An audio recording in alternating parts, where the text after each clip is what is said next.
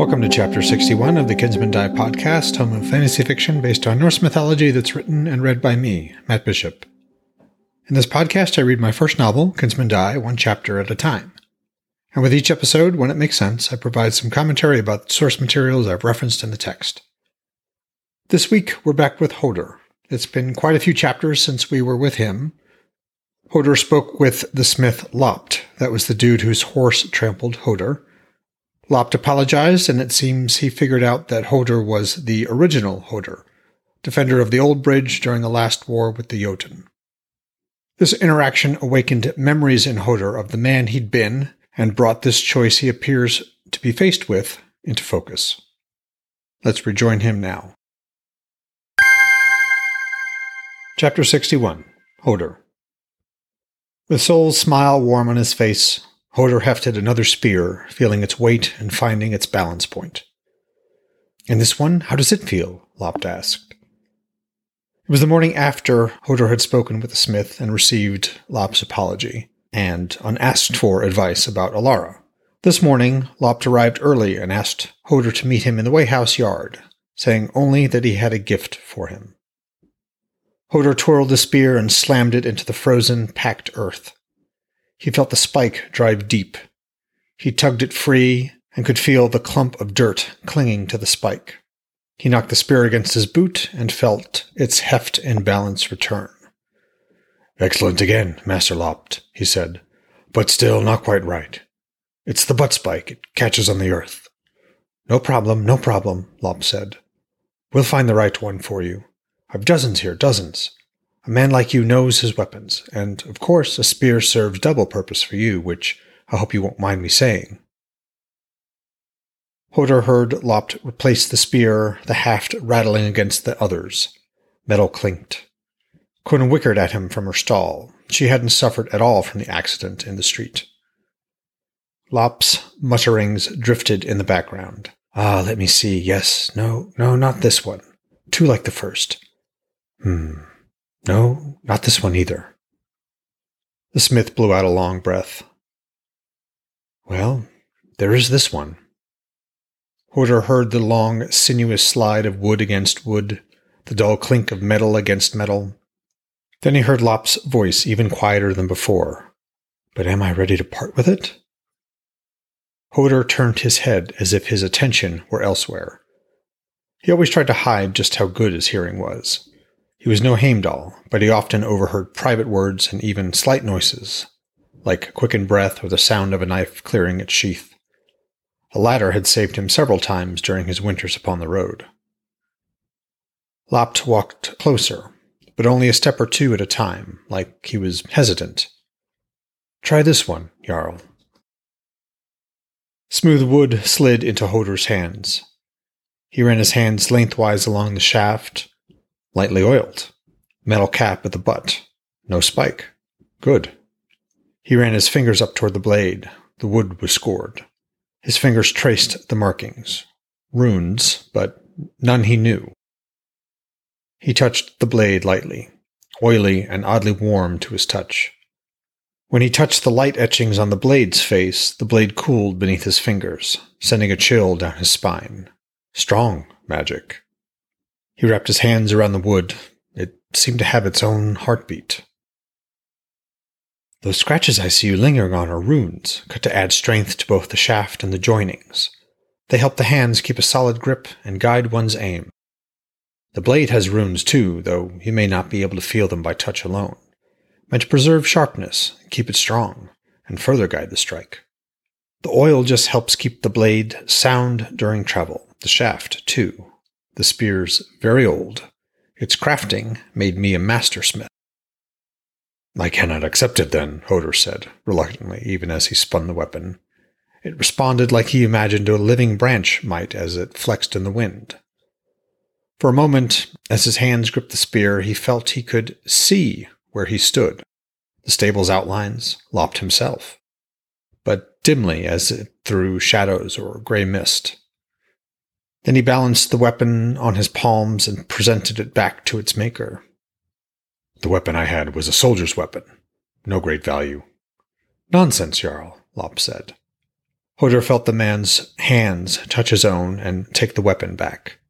His hands felt empty, and he wiped at the sudden sweat on his brow despite the chill weather.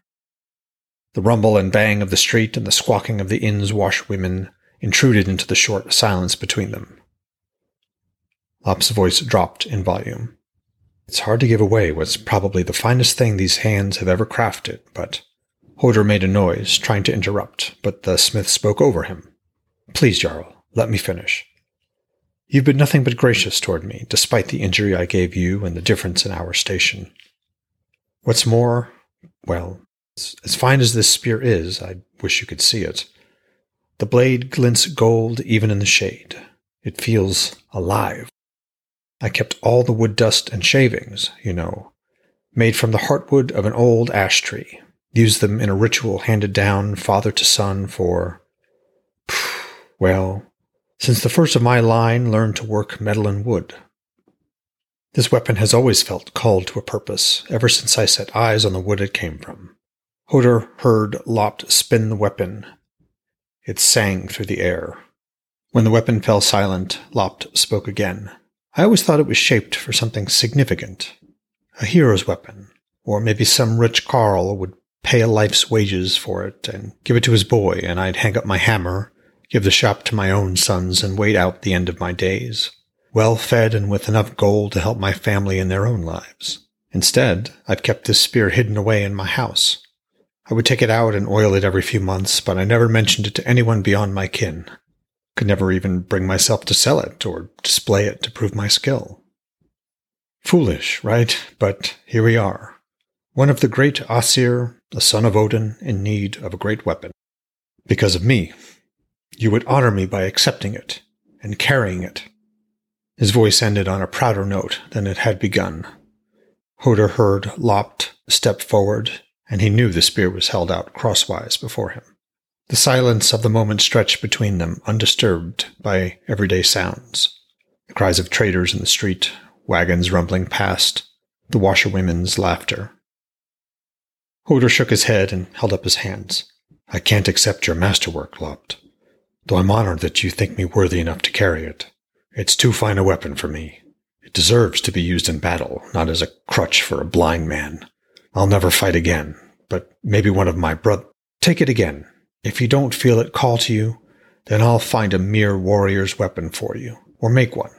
But if you feel the heartbeat of the golden bough from which this weapon was crafted, well then, I'd say the Norns bade me make this spear for your hands without me ever knowing it till now. Before he even realized it, Hodr set his hands on the spear. His fingers brushed the smith's hard hands, hot like a forge's fire. A longing ran through him, cooled by the ash beneath his hands. He closed his fists around the spear and stepped back, falling into the fighter stance he hadn't used in more winters than he could remember. Sight crept in from the sides like a prowling beast.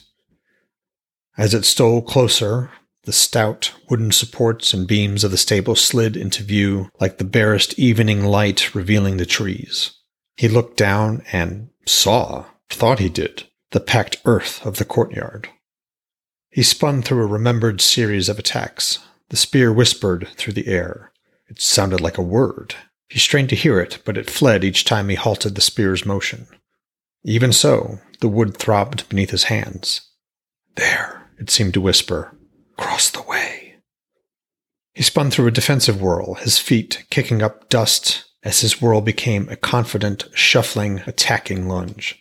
In this new sight, he glimpsed, darkly, the washerwomen gathered around tubs of water set on grates above low fires. Their arms, just a blur, coming up toward their heads, maybe to pick long strands of hair from mouths and tuck it behind ears where the breeze would pluck them free again. He couldn't be seeing, he was only imagining the women, stitching the scene together from dim memories of other places and other people. Even if he had eyes rather than a mass of fused flesh and scars, a cloth covered where they would have been. But there they were, washerwomen, the smooth side of the inn wall, and a black sketch of what he knew was the kitchen door. He thumped the spear to the ground and spun to face Lopt. The smith was a lean shadow against a backdrop of the sky's warm white and the layered grays of the ground. The cart behind him, the fence in the farther distance, and the rounded bulk of the stable. Could he now see with this weapon in his hands? If so, he couldn't refuse it. He walked back toward Lopt, not tapping the spear to find his way as he usually did, but almost like he used to, when he'd had eyes. "You see, I knew the spear was meant for you." The smith clapped half-seen hands, his eyes burned like happy embers. "Use it well, Jarl Hodr." The smith's words echoed his own thoughts. He had seen. His hands trembled. He concealed it and the sob that wanted to unman him by snatching the wineskin from where he'd left it. He leaned the spear against the half-seen cart. The moment his hands left the weapon, his gray sight vanished, as if devoured by that original beast whose venom had taken it all those winters ago. He covered the sudden shock by lifting the wineskin in both hands. The cool, sweet liquid ran in a torrent down his upturned throat. He sucked in a breath, wiped his mouth with his sleeve. "I haven't moved like that since." He groped for the spear. His fingers tingled when they touched the wood, and the world around him returned, half-lit, as he closed his hand around it. "I saw the hero in you dance again," Lopt said. A bright shadow slid across the smith's dark face, as a sunbeam might fall on a rock. Hodr realized it was a smile. "When I hold the spear, I can see again, dimly, like through a remembered fog. But I can see." He faced the smith. "Did you know that would happen?" The sunbeam faltered. Lopt shook his shadowed head. What? You can see?" He ran a hand across the top of his head, shadowed grass rippling in a sudden wind. "It must be the runes I used," the smith said, his feet rasping on the ground as he turned away. "I never conceived they might have that effect. But then how could I? I've never done more than hold the spear. It's never been used. Not really. Not like you will, now that it's yours." Hodr said nothing. He forced his hands to open and rested the spear back against the cart. His new sight fell away. Lopt continued as if talking to himself. "It must be the runes. Must be. Unless you've some," his voice lowered, "some sorcery you keep hidden." He coughed and continued with a laugh. "But those runes, they're only meant to guide the wielder's aim. Who'd have even thought they'd give sight to a blind Aesir?" "Half sight," Hodr said, picking up the spear again. His own body, Lopt, the cart, the ground, the stable, the wayhouse, all of it, and more, appeared around him. All gray, but he could see. "Surely in this case half is better than nothing." "Indeed it is," he said, answering Lopt's enthusiasm with a grin. He held the spear before his sightless eyes. Mist, like that rising from a frozen lake, streamed off the blade. "I suspect it may prove an equal to those famous weapons carried by my father and brother. All it lacks is a name." "Oh, I assure you, Jarl, it has a name. Most weapons do. Keep it with you, and I've no doubt it will reveal its true nature." Well, folks, that was Chapter 61 of Kinsmen Die. I hope you enjoyed it. Hodr received a magical spear from Lopt. While holding the spear, Hodr can see again. Not perfectly, but enough for it to potentially change his life. Next week, we're back with Odin. Until then, if you have the time and inclination, please rate or review the podcast. It helps boost the show's visibility, as does sharing it. As always, I'm going to read from both the Bellows and Larrington translations of the Havamal, the sayings of the High One. Bellows, verse 61. "Washed and fed to the council fair, but care not too much for thy clothes. Let none be ashamed of his shoes and hose, less still of the steed he rides, though poor be the horse he has." Larrington, verse 61. "Washed and fed, a man should ride to the assembly, though he may not be very well dressed. Of his shoes and breeches no man should be ashamed, nor of his horse, though he doesn't have a good one." Thanks for listening.